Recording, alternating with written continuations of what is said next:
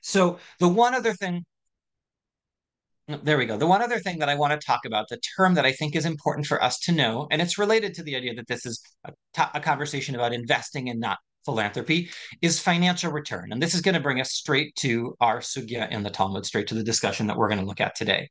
So financial return is the expectation I have of what I will earn back when I invest. Say, if I invest $100, what do I expect to earn back if I am investing that in a company and I'm buying stock in a company, or if I'm making a loan with interest? And we can get a little bit into loans with interest.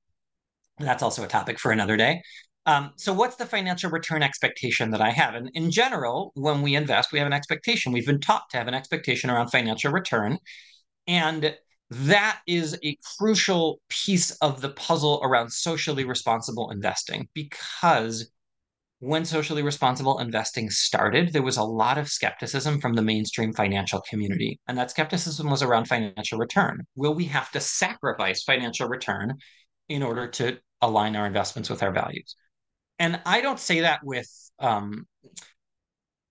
I don't mean to be harsh or judgmental when I say that, because I sit on the board of several institutions that are fiduciaries, and I have a fiduciary role in those institutions. Those institutions rely on financial return to fund really essential programs. So, on the one hand, it's really understandable why we focus on financial return. On the other hand, there has been a robust change in the landscape since socially responsible investing started. So, we could even throw out for the folks assembled on the call and those who are listening after the fact to take a moment and consider for yourself. What do you think? Is socially responsible investing less lucrative, more lucrative, or the same? And let me just say a little bit more about what I mean by that. Socially responsible investing could be more lucrative than sort of quote unquote traditional investing, because let's say, a company that's run well, that treats its workers well, that thinks about its long-term sustainability and the long-term sustainability of the planet that it finds itself on, yeah, maybe that's a company that's going to last longer and do better in the long run. On the other hand, you might argue socially responsible investing inevitably will involve sacrificing financial returns, because you're giving up opportunity, you're limiting your universe of what you can invest in, and the companies that are the most willing to do whatever it takes to earn a profit might be the companies that are the most profitable. And then maybe it's just a wash in the middle. That's like a third option. So take a minute and think which one you would guess, which of those perspectives, which of those perspectives you think you'd align with.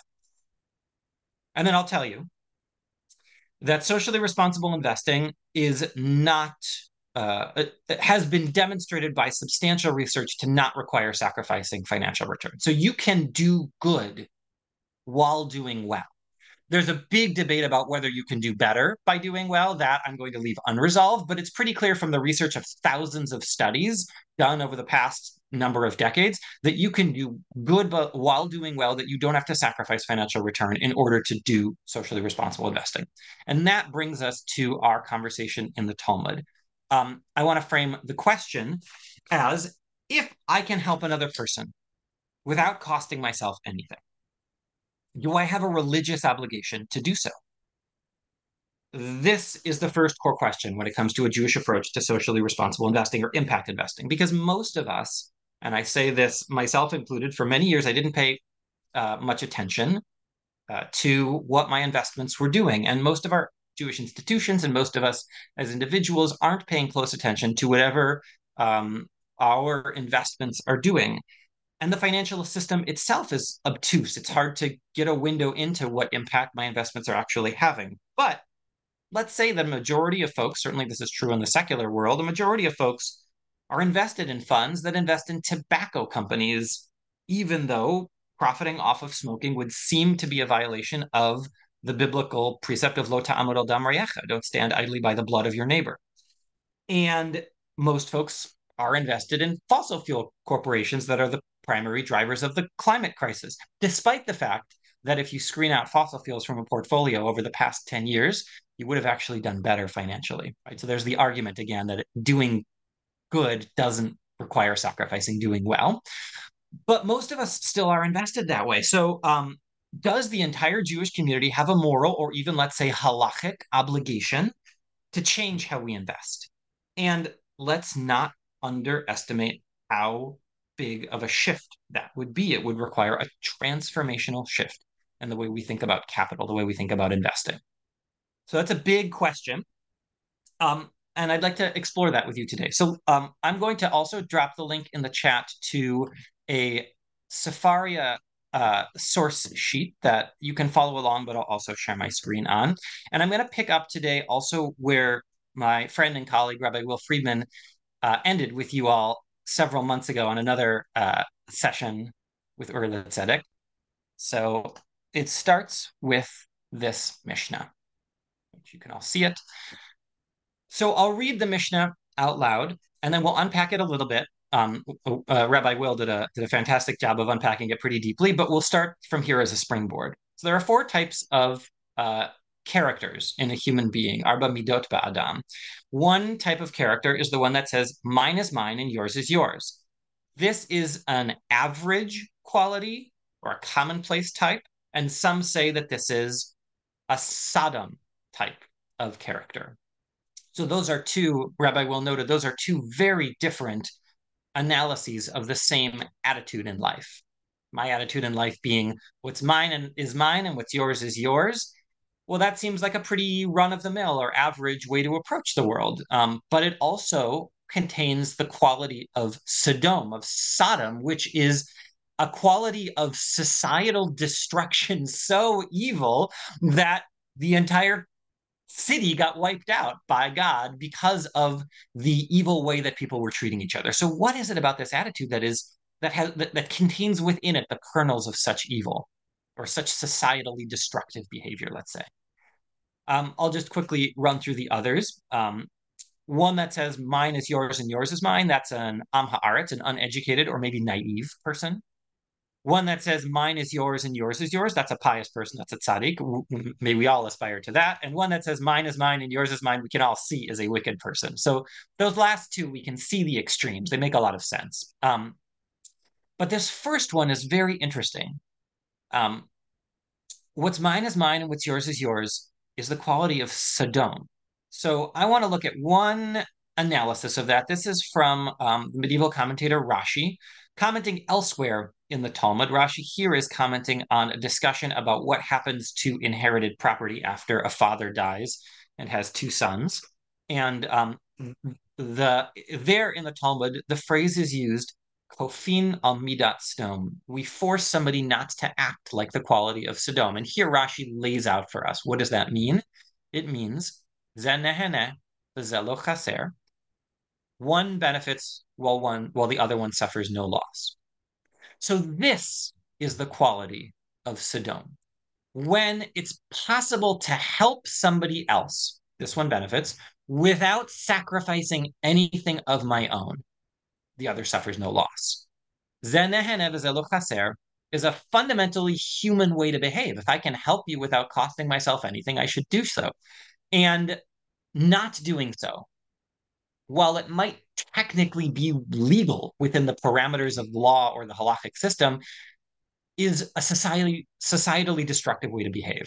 So let's just look at a couple of examples of what this kind of behavior would be. The late Dr. Aaron Levine, who wrote a number of books on economics and Jewish law, gives an example of giving somebody a ride home after a benefit dinner. You were both at this dinner, you're going the same direction, it's literally the same street, it's not going to cost you anything, and the person says, could I have a ride? Do you have a religious obligation to say yes? Because zenehene v'zelo chaser, this one benefits, and that one's, your friend benefits by getting a ride home without having to pay for a taxi, and you don't suffer any loss.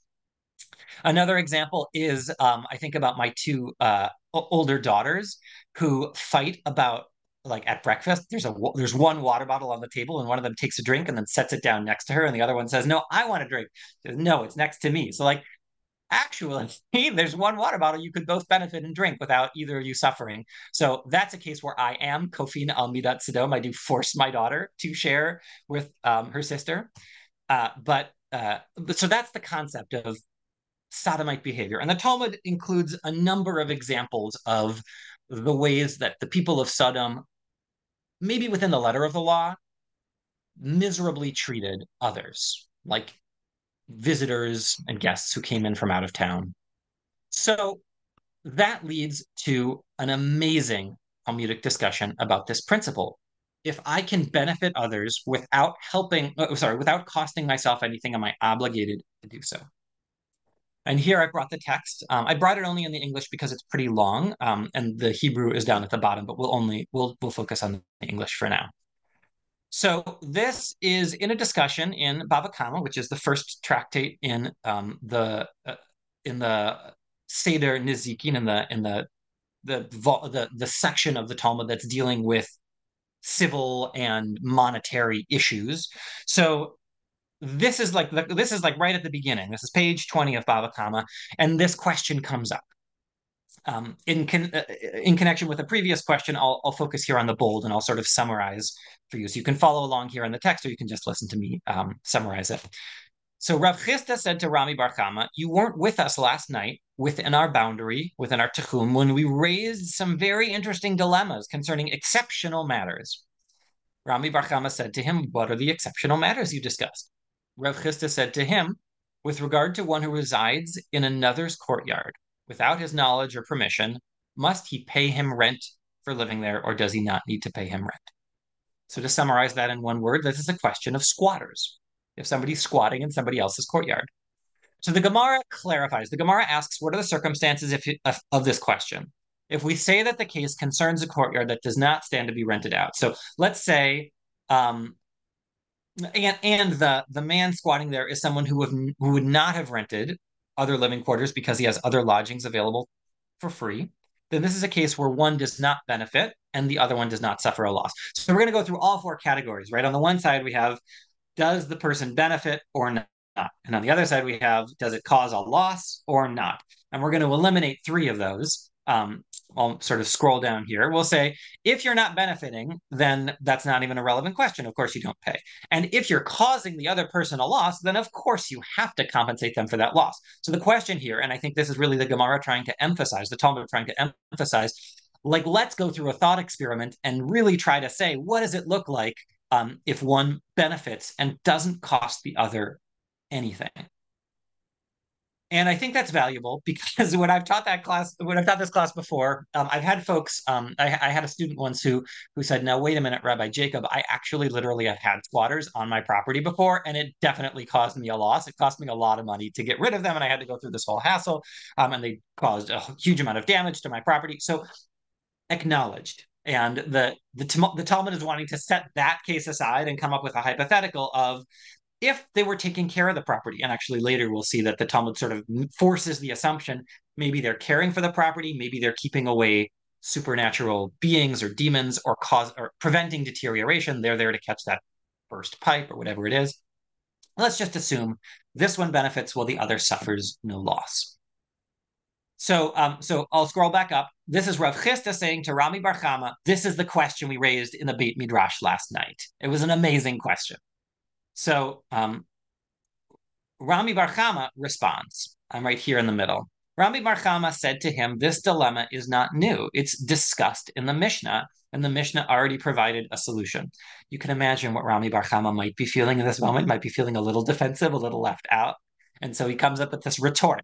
That's not a tough question. It's already in the Mishnah. And Rav Chisda says, which Mishnah are you referring to? Rami Bar Chama says back, after you serve me, I will tell you.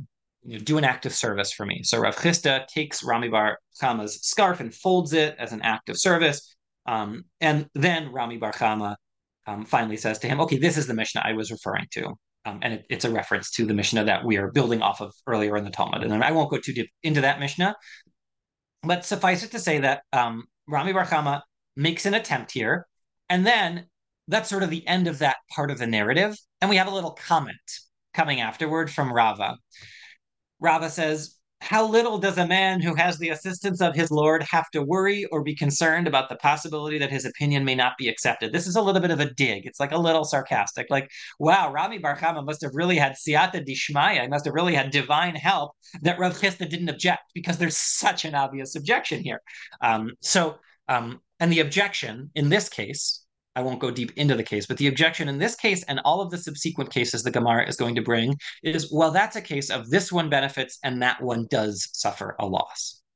That's how the Gemara is going to dismiss this example and four more examples after this as the Gemara grapples with this question of one who benefits while another suffers no loss.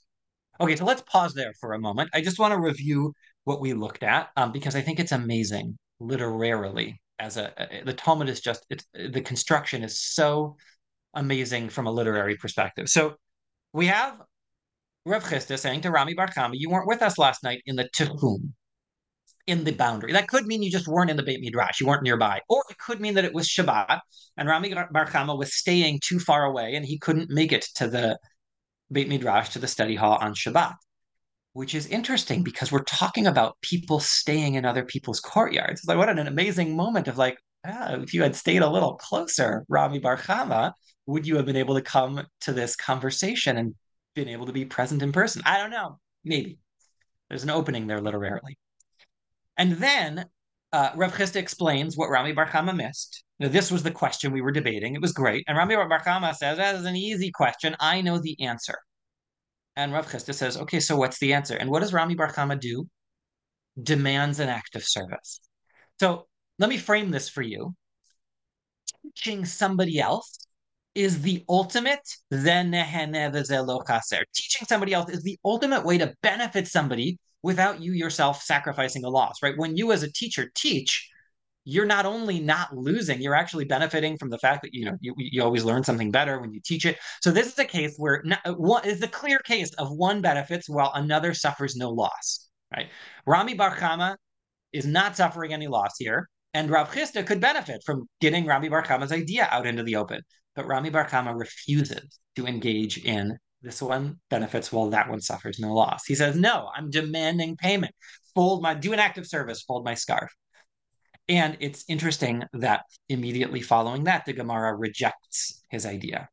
Maybe it wasn't a great idea in the first place, but the point is he really missed not only the technical argument, but also the concept, right? The broader concept of benefit. If when we can benefit others without suffering a loss, we should do so. It's the opposite of what Rav Chisda did, right? Rav Chisda, you could read Rav Chisda as a little bit teasing Rami Bar Chama. You weren't there with us, but it's also Rav Chisda is sharing information. Rami Bar Chama wasn't there last night at the study hall. And Rav Chisda is being very generous to say, let me tell you what we learned. I'm sharing, it benefits you, and it doesn't cost me anything. There's just an amazing literary construction of, like, in action, these principles, seeing what it does to human relationships when we don't live out this one benefits, well, that one suffers no loss. Okay, let's resume in the Talmud for a little while. We're going to skip all the back and forth of their four different, actually five, counting this one, five different possibilities the Gemara raises. And I'm here at the three dots at the top of the screen share.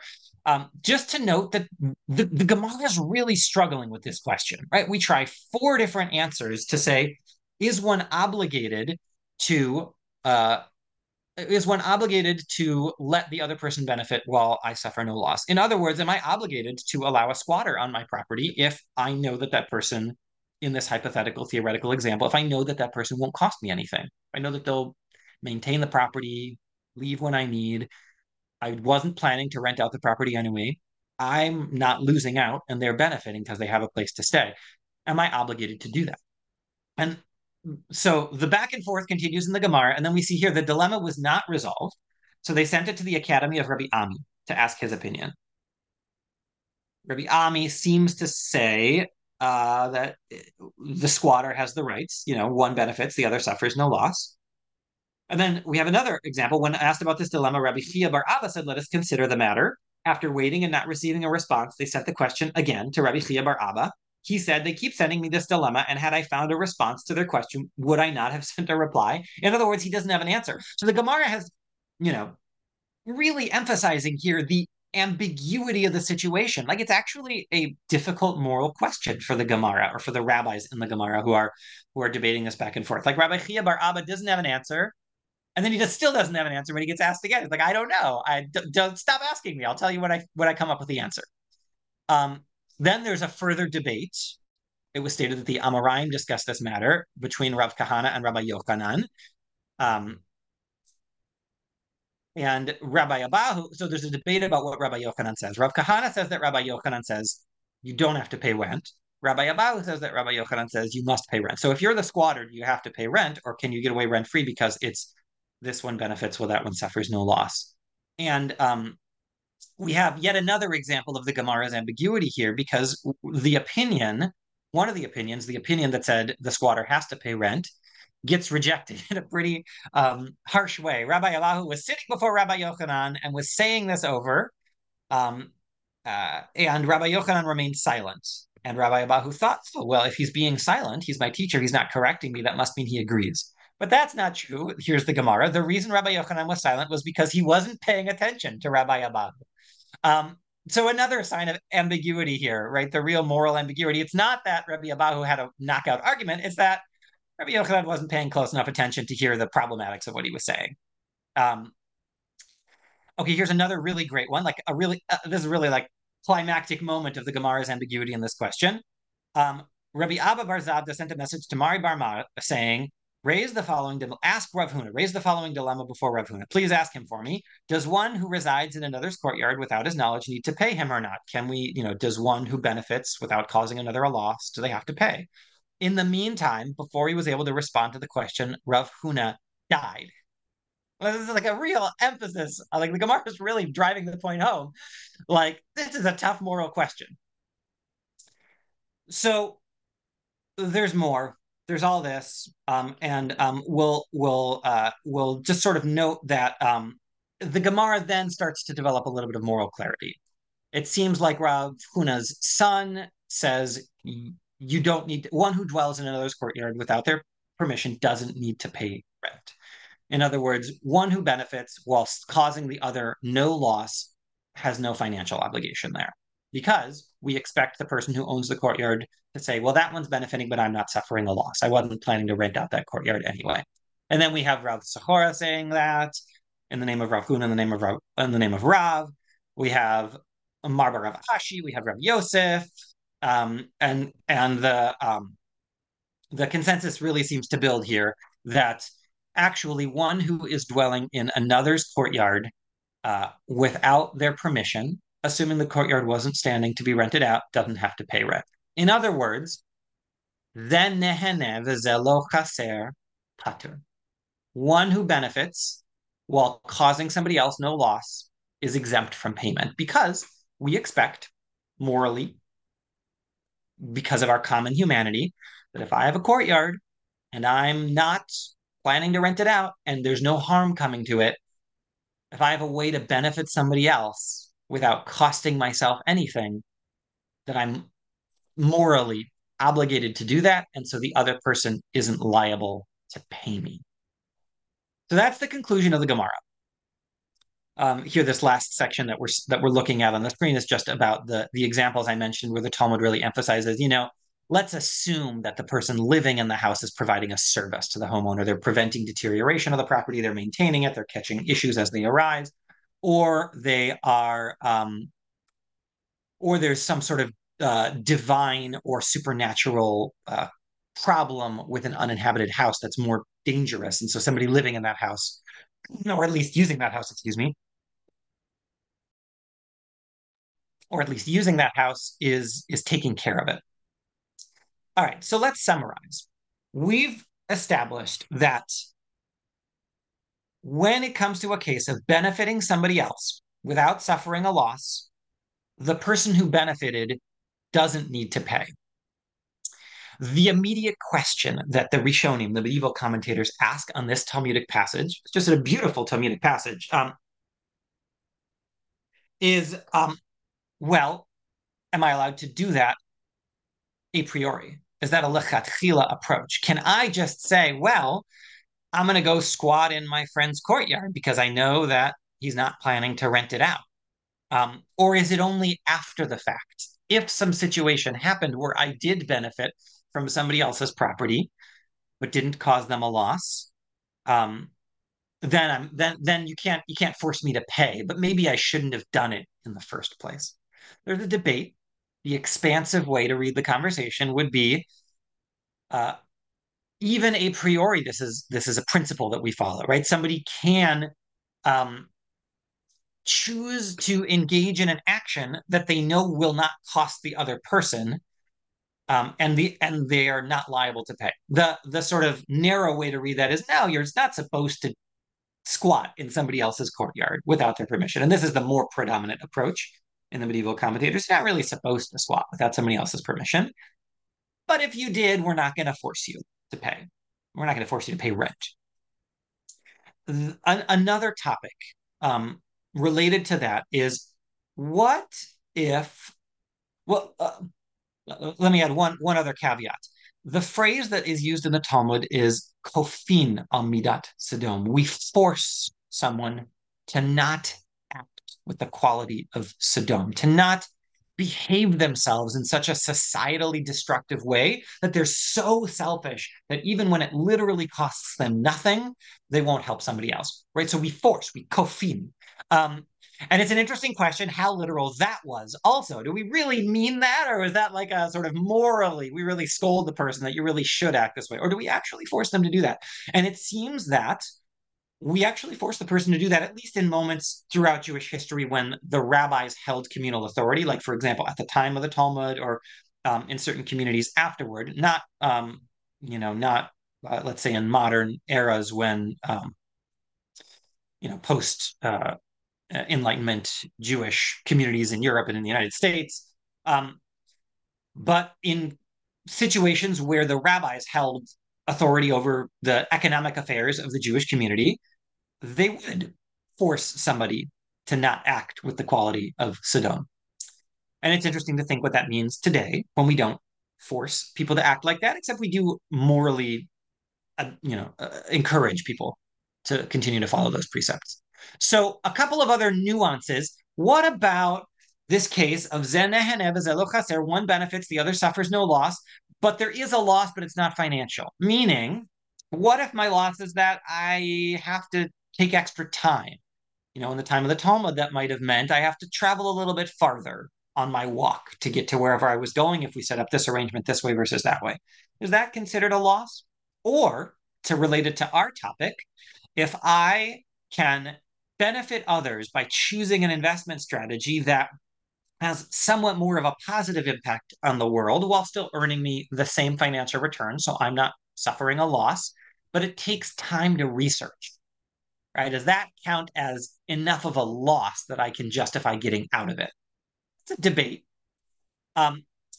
What about if the benefit will accrue only after some amount of time? The case discussed in the Talmud and that gets picked up by the medievalist is, what if I have a cistern of water and I want to drain it because for whatever reason I want to use it, but actually people will need that water. Or maybe I want to drain it just because and I'm not benefiting from it. But people will need that water, but they don't need it immediately. They'll only need it later, after some amount of time.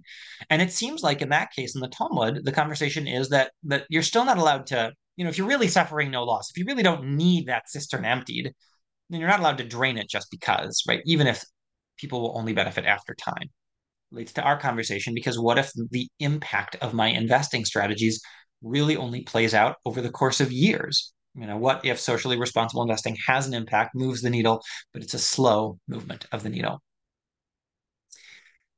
So I will put out the claim based on our Talmudic evidence and the conversations in the medievalists in their medieval commentaries in the Rishonim, that if it's possible to benefit another person without suffering a loss, if it's possible to do if it's possible to make a difference, a positive difference in the world without costing myself financial return, then I have a religious and halachic obligation to do so. So that's the Jewish case for socially responsible investing. Now, there's a lot of nuance there because there's a lot of nuance in socially responsible investing. So there's a number of different strategies. I talk about these more in my book. And if there are questions that come up, we can go more in depth into these, but I'll just lay out that there are different strategies, right? One I mentioned already is called negative screens, screening out, not investing in certain sectors that it's against my values to profit from. So maybe tobacco, in that I'm literally profiting from the blood of my neighbor, because we know that tobacco is the leading cause of preventable death and causes in this country every year, and causes tens of thousands, maybe even hundreds of thousands of deaths. It's the only substance on the market that I know of that, when you use it as designed, it kills you, um, kills the user. So investing in tobacco, which, tobacco itself is now, with the science of the past 50 years, is clearly and across the board a consensus that smoking cigarettes is a violation of this principle of caring for your own health. It's a violation of the Torah. So investing in that would seem to be really problematic. So do I have an obligation to not invest in that? Well, that's one tactic: negative screens. Another tactic, it's another way to approach socially responsible investing, is to say, well, if I am invested in a company, every year that means that I get a vote at the company's shareholder meeting when shareholders put resolutions on the ballot for all the investors in the company to vote on. Because in some way, at least in secular law, bigger question in Jewish law, but in some way, in secular law, we're all owners. So we all have a vote at the annual meeting. And if there's a campaign at the annual meeting, do I have a responsibility to vote my proxies, to vote my shares? I'm thinking about a company like Wells Fargo that engaged in really problematic practices in terms of fraud and deception that were not only violations of secular law, but you could argue were violations of Jewish law, or what Judaism expects of a ben Noach, of even, a sort of a non-Jewish person. Not all of the mitzvot, not all 613, but at least minimal expectations of decent human behavior. Wells Fargo cheated and stole, if you want to put it in those terms. So, do I have an obligation to vote my shares, to vote my proxies at that annual meeting? That's another way to have impact that a lot of us aren't taking advantage of, but it's very powerful when we do. If a huge movement of people does, a huge number of people. Um, and then there are questions about, what about ze nehene v'ze chaser? What about this one benefits and that one does suffer a loss? Because there are certain kinds of impact that one can only have by being willing to take what's called a concessionary rate of return, meaning I'm conceding some amount of return, financial return, that I could earn. Instead of earning 7%, I'm earning 2%. Maybe the impact that my money is having is far greater. Maybe I've lent it to one of those, they're called community development financial institutions, that is doing lending to communities that were facing redlining and that didn't have access to capital because banks shut them out. And, they're doing incredibly impactful work getting capital into the hands of people who need it. But maybe the financial return is lower than what I could earn if I invest in a tobacco company, or even a Wells Fargo. So what obligation do I have there? Eddie, how am I doing on time? Do I have time for one more thought, or should we pause it there? Okay. So I'm going to share one more thought about that last question, right? So we've established, if I can benefit others without costing myself anything, I have a religious obligation to do so. What about if I can benefit others, but I cost myself something? So the place this conversation happens in the Talmud is around loans. And we don't have time to go deep into the concept of interest-free loans, but we know that the rough parameters are that I, according to the Torah, am allowed to make a loan with interest to a stranger or somebody who's not a member of my community, but I cannot make a loan with interest. I have to make a free loan, meaning no interest charged, if I'm dealing with a community member, a member of my own community. And reminder that free loan is not giving away money. I still expect to get all of that money returned. It's a 0% return. It's not a negative 100% return. It's not like I'm giving the money away, but I'm not earning interest. It's not like a 2% interest or 5% interest or something like that. So what if I have a choice? What if I have a member of my community who's asking for a loan for their business to get back on its feet after something happened, and I have that opportunity and I would earn 0% interest? Or I have a person who's a person I don't know, a stranger who's not a member of my community, and I could earn 10% interest making a loan to them. What should I do? The Talmud discusses that, and there's a sense, the statement of the Talmud is a little ambiguous. It says, well, really, you should lend to the person in your community. And morally, that sounds right. Like, sort of, we should aspire to be the pious person that we saw in the Mishnah we first looked at. What's mine is yours, and what's yours is yours. So, of course, the highest pious standard would be for me to make the loan that causes me to sacrifice some amount of financial return that I could be earning in order to help somebody more. But but am I obligated to? And that gets resolved in the negative after a somewhat robust debate, more robust than you might expect. But Rav Moshe Feinstein, writing in the 20th century, notes that in cases like that, it goes back to the Mishnah we looked at. What's mine is mine and what's yours is yours. That's a case where we can talk about sodomite qualities. But what's mine is yours and what's yours is yours, that's already pious. That's above and beyond, right? When it comes to sacrificing of myself in order to help somebody, that's when the calculation changes. And I don't have the same level of moral obligation. Okay. Let's pause there. Maybe I can hear any questions, and then depending on what the questions are, we can share more. Amazing. You have two questions from our online Zoom that's streaming on Facebook. One of the questions is, how do you feel about people who say that all philanthropic billionaires are bad, therefore we shouldn't invest in them because morally they are bad? That's question number one. And question number two is, should you still ethically invest in big companies like Google that benefits you but is known to be troublesome, like other organizations are who have also been known to be troublesome? Okay, those are great questions. The first one, I'm not sure I totally got the nuance of investing in philanthropic billionaires. I'm not sure I totally got the nuance, the question there, but I'll just say that so first of all, just to distinguish between philanthropic, right? So we're not talking about philanthropy or giving money away. That's a very important topic for another time, but we're talking about investing money. And so I'm going to sort of relate these two questions together. What does it mean to invest money in a venture that maybe isn't so clear cut as a violation of Jewish values, like tobacco, but investing in a company that has ups and downs there's no, the phrase I've often heard used is there's no such thing as a perfect company from a Jewish values perspective, right? We're dealing with real entities that have things that they do well and things that they don't do well, or ways that they benefit society and ways that they may be harming society. And so in those cases, that gets to sort of the tactics of what are the tools in our toolbox for socially responsible investing. So one tool in the toolbox is screening out negative screens, not investing in certain sectors.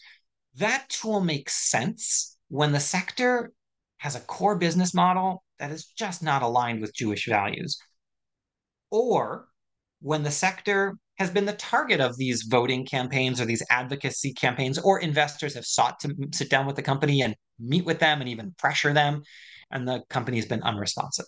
So I'll give you an example.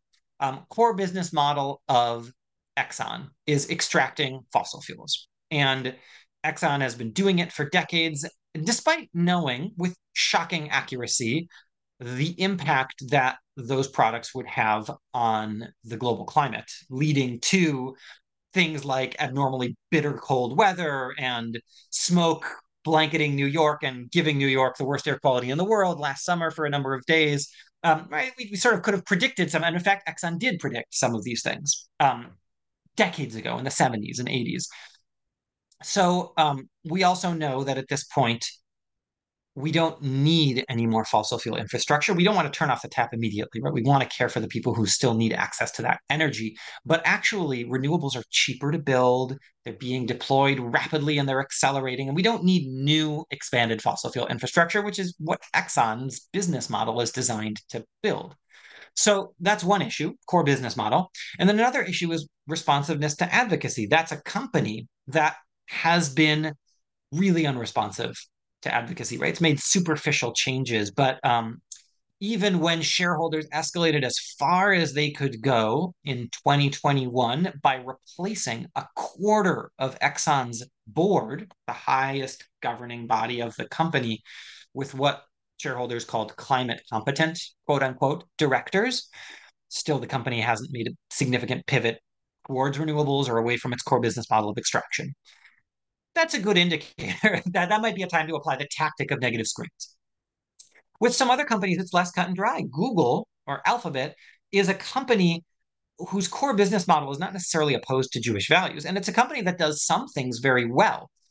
And it's a company that has some negative impacts on the world. I'm thinking about YouTube and anti-Semitism and anti-Semitic conspiracy theories. That's under the alphabet, the Google umbrella, and searches on Google. There are all sorts of problems that have come up around that, around uh, name the company and we can name the problems. So that's when the tactic of what's called shareholder advocacy makes a lot of sense. I argue in my book that shareholder advocacy might also be a Jewish obligation because we might even see these companies, these corporations, as they're not, and they're not humans, but actually under secular law they sort of are. They're considered persons. They're not natural persons, but they have certain rights. So maybe they have certain responsibilities too. And from a Jewish perspective, maybe that means they have the responsibility to obey what's called the Sheva Mitzvot B'nai Noach, the seven Noachide laws, basic expected standards of human decency. And when a company doesn't do that, maybe that means that we have an obligation to rebuke them or to engage with them. So that's another tactic. And then a third tactic to think about is moving money into causes that are clearly positive, making a positive difference and achieving positive impact. So, like I mentioned, those community development financial institutions, which lend capital out to communities that have less access to it. That's just a huge service being done. That's a real positive impact. Another example on the climate side is like climate solutions. You invest in solar panels. Um, of course, you then need to be careful that you're still encouraging the company to source those solar panels responsibly, right? There's no such thing as a perfect company. That's another tactic, is investing in the solutions we want to see. Okay, are there other questions out there? Should let me pause there for a second.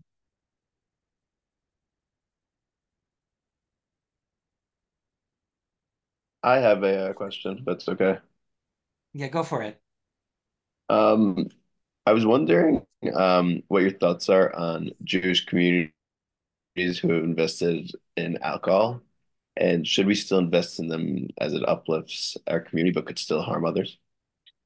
Yeah, that's a great question. And it gets to that question of negative screens. What exactly falls in the category of negative screens? And I'll say that the field, the socially responsible investing field, in some ways started with negative screens, and it was a huge credit goes to Protestant denominations really for launching this field back in the 60s, and in some cases even earlier. But they used what they called the Christian sin stocks. So alcohol, tobacco, gambling. We can think of a few others, adult entertainment. For some Christian denominations, abortifacients, or chemicals that induce abortion, were on that list. All right, so there's this list of like negative screens that align. They call Christian sin stocks, and those have carried through in the socially responsible investing arena, even though this arena is now secular. Really, there are faith groups, but there's also secular investors or values driven investors that aren't approaching things from a faith lens. But those Christian sin stocks have still sort of, they're like a part of the, I heard somebody say once, they're part of a tradition of the field, right? So those are very prominent. But a Jewish approach doesn't necessarily align in the same way. There might be some overlap, like I'm thinking about tobacco, but a Jewish approach is much more nuanced. Like what I mentioned, corporate behavior plays a role. How do corporations respond to engagement? So, I mean, you're right, Isaac, that alcohol is not something that's prohibited by Jewish law. In fact, it's a core part uh, of our ritual, and so screening out alcohol wouldn't make a lot of sense from a Jewish investor's perspective. Alcohol use ought to be in moderation; it ought to be done responsibly. But saying, we're not going to invest in that because it's against our values wouldn't make a lot of sense. For a Muslim investor, it would, right? If you're Muslim and you believe that drinking alcohol is prohibited by your religion, and you might say, I'm not going to invest in it either. I'm not going to profit from it if I'm not going to drink it.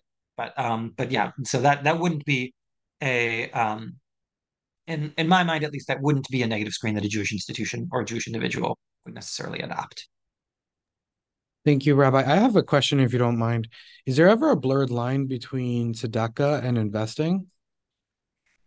Oh, that's also a great question. And it gets to this question of concessionary returns, right? Which is this whole or one benefits while the other suffers no loss. What if you do suffer a loss? How much loss? When does it start to become? So I'm going to use a little bit. I'm just like, hopefully this financial terminology is graspable, but I'll try to explain it really, really straightforwardly. So when I invest my money, I expect to earn a financial return, right? If I'm investing $100, I want to get back 105. That's a 5% return.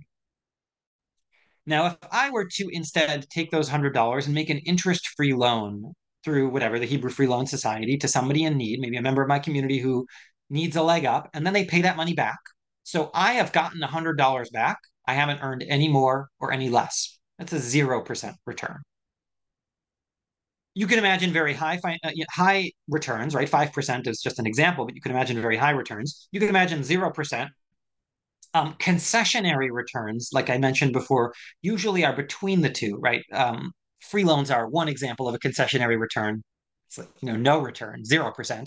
But you could imagine earning 1% instead of 5%, or 2% instead of 10%. That's conceding financial return. That's giving up what I could be earning, but it's not exactly tzedakah, right? It's still, I'm still expecting a financial return. Um, and in some ways, that kind of money can actually go farther, right? That's the model of those community development financial institutions, because then when they get paid back that 2% loan, they can then lend that money out. So it's very impactful. It's money that keeps on giving, but it's not tzedakah, right? Tzedakah would be if I gave that $100 away and expected none of it back. That's a negative 100% return. So whenever we give charitably, we are expecting a negative 100% return financially, right? We might be expecting other impact in the world. When I donate money, I expect, if I'm donating money to Jewish education, I may expect a positive impact, but I'm not expecting to get that $100 back. So as you can see, there's this blurred line all across the board, right? There's this really the spectrum. It's often is the word often used in the impact investing arena, for everything from what's called market rate return, which is that full expectation of I'm just going to earn as much as I could investing quote unquote conventionally, or investing without an eye to my religious values or my faith values or my ethics, right? That's what I'm going to expect. I don't know what that is. Maybe that's 9%, 7%. It depends on the year, depends on which market, United States, Europe, etc. But whatever I could earn there, that's what I'm going to look for. And if I can achieve that while doing some good or doing less harm in the world, that's what I'll do. That might be appropriate for an institution that relies on that financial return, has a fiduciary commitment. But then there might be somebody who, an institution, or I'm thinking even of a foundation. Maybe there's a foundation that's wealthier or has the capital that and has the ability to take some risks. And that foundation might say, well, we're going to try some concessionary return investing. We're not going to think of it as our philanthropic donations, because we're not giving that money away. We expect it back with a 2%, 3% return, but it is a sacrifice for us, right? It is a financial sacrifice for us that we're engaging in to achieve greater impact in the world, for that money to go farther, to help people more, to be less exploitative, whatever it is. And then that spectrum, to free loans, interest-free loans, and then that spectrum sort of continues all the way. So yeah, absolutely, you can look at it on a spectrum. As much as I try to separate the two topics, so that charitable giving is its own topic, and we're talking about investing here. But you're right, they're really on a spectrum.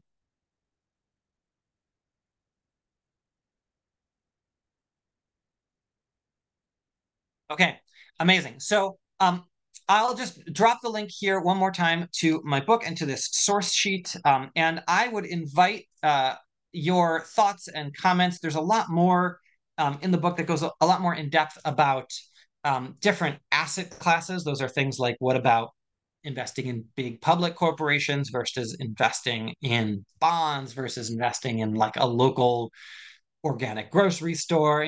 All those are different asset classes, and they have different ways that we can achieve impact and different things that Jewish values say about them.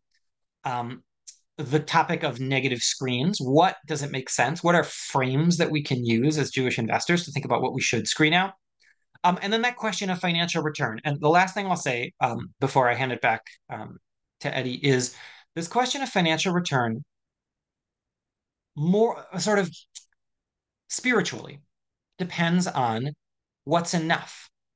What is enough? And doing that work of thinking for ourselves, what are my financial goals? What is enough? For some folks, that will mean that I need to invest market rate return. I need to have the highest financial return I can possibly have. I need to be able to afford whatever it is, retirement or supporting these core programs of my Jewish institution that are serving needy people.